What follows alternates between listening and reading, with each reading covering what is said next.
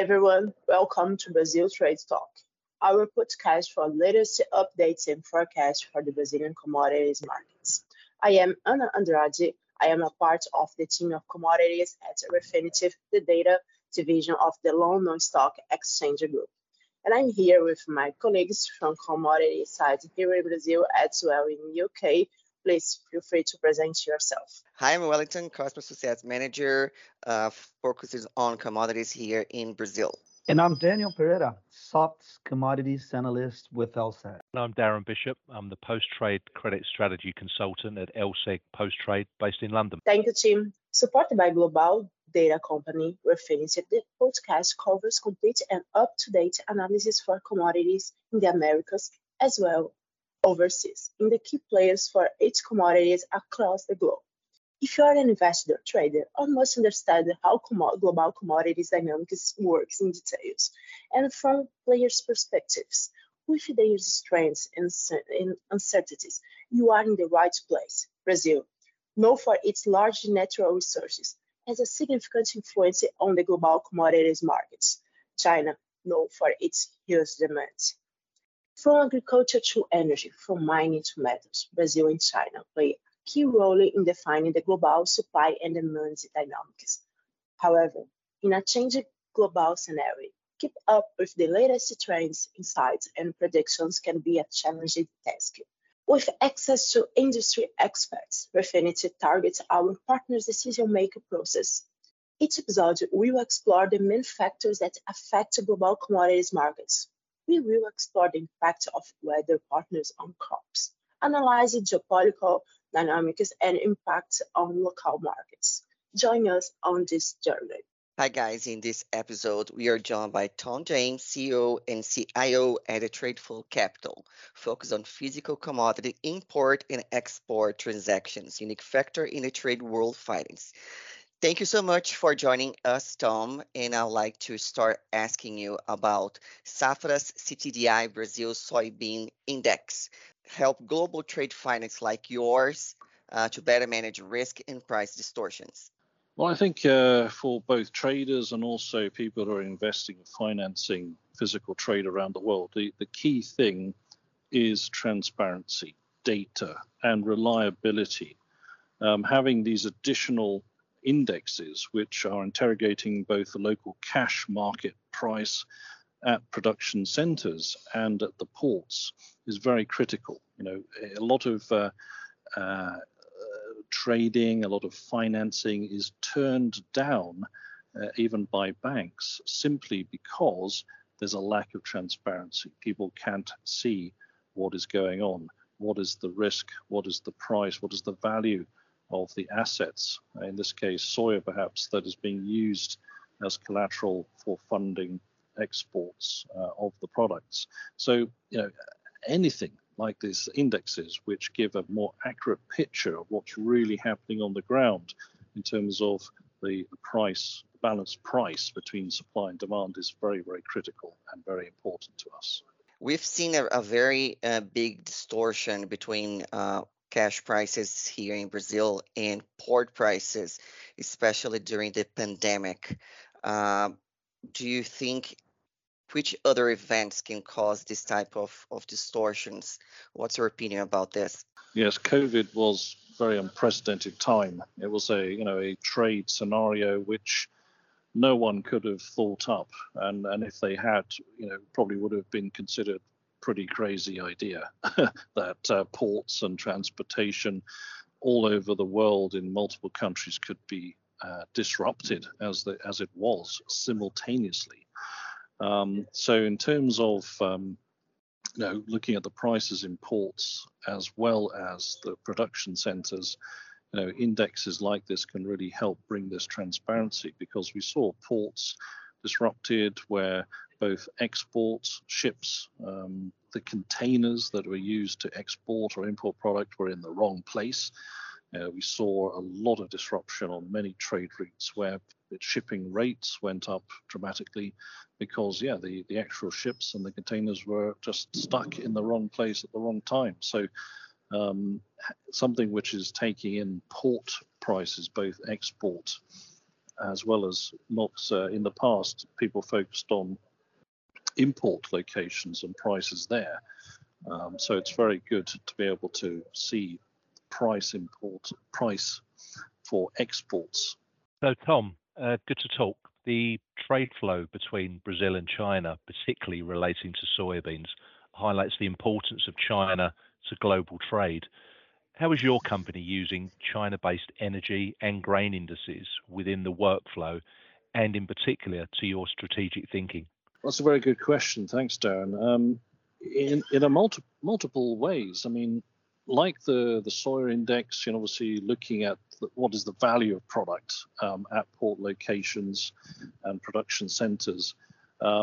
China is a massive producer, but also a massive importer of agris and energy. So on one side, to see what is the value of product going into a destination. So, what is the resale value there?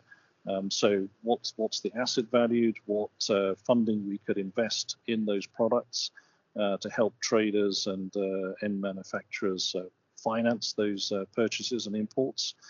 But also, certainly on the energy side, what's very useful is to understand, what are energy prices. You typically higher energy demand, higher prices means more productivity, more manufacturing, more economic activity.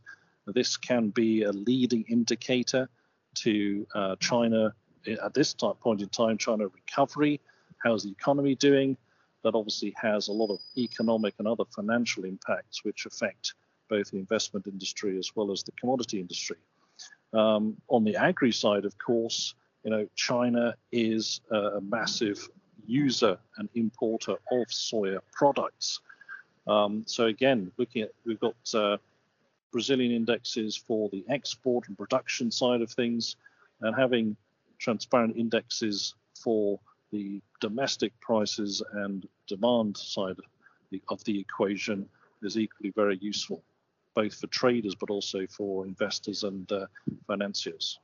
Well, thank you for that, Tom. If you could, can you explain to us how Tradeflow support commodities companies, especially those in South America countries that are important global agriculture suppliers? Yeah, so thanks for that. So Tradeflow Capital, we are a fund manager. We are bringing in alternative capital, so non-traditional investment into helping small and medium-sized firms finance the import and export of commodities. In particular, when I say finance, we're doing it slightly differently in that a lot of the problems that SME-sized firms all over the world have is being able to get traditional lending, borrow money from banks and other lenders. Sometimes it's just a lack of trading history in their actual entity. Sometimes, talking about indexes, it may be a lack of transparency on what they're actually moving and doing. So at Tradeflow Capital, what we did was, instead of lending money, we actually buy the commodity. So we actually own the asset during shipment and storage, which is again why we are great supporters and great users of price indexes, which give us more transparency on what the value of that asset is. That is, basically what protects our investment, and it helps the SMEs do the exports and the imports of commodities they need to try to do. SMEs are very, very important to the ecosystem. In most countries, SMEs are the innovators. They create new jobs. We see even in Latin America and Africa, they are typically the companies that are aggregating crops, processing crops locally, getting the goods to the ports where bigger, larger international traders are then buying bulk commodities from the ports and then exporting to far and wide around the world. So SMEs are extremely important, and so price indexes and price transparency in domestic markets in Latin America and elsewhere, is increasingly important to be able to make good, sound decisions on which commodities, which cargoes we can invest in. But that's also going to help. Any transparency helps traditional lenders as well. So it helps keep trade moving, which has been trying to recover ever since COVID. Guys, if you have any more questions, any more thoughts to share, feel free to go ahead. If not, I will close the podcast. Don't feel free to cover any more topics that you consider available. If you have that you develop any question now, you can go onwards to that direction. Sure. Well, yeah, I mean, I can comment a little bit. So, Tradeflow Capital, the other key thing that we are been promoting in our business process to help SMEs is digitization. So, digitizing the documentation for all the import-export transactions, digitizing the way that SMEs apply for investment support on moving commodities around the world. And the great thing is that post-COVID, we've seen digitization and also regulation and law supporting digital documents, making them as legally viable as paper documents, has been increasing at an accelerating pace. So that is also helping reduce the cost of moving stuff. And also it's digitizing documentation, key information about the ownership of goods, where things are, the certificates of origination, what value they are, is really, really helping open up more funding and more liquidity to SMEs around the world.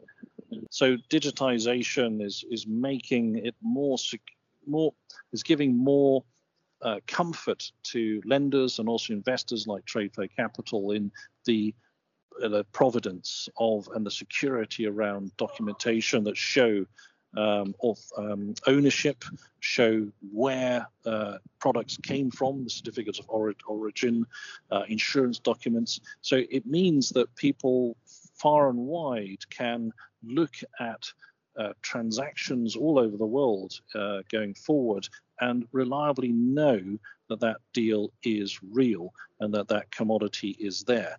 But again, coming full circle, talking about price indexes, knowing the product is there is one thing, and knowing who owns it and even proving that you own it is another.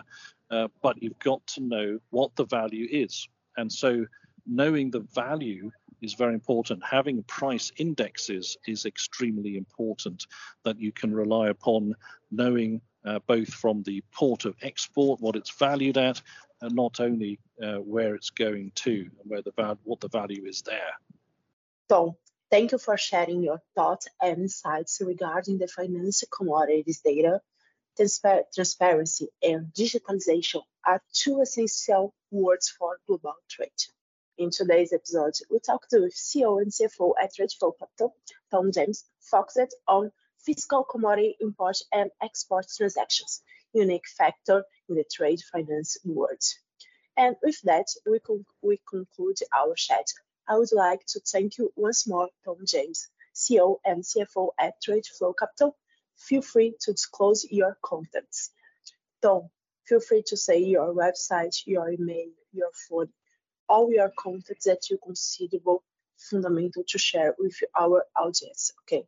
Okay, well, thank you very much indeed. It's been great talking to you today. I will see both trade finance and digitization is a big topic now as economies look at obviously food inflation and the economic issues going on at the moment.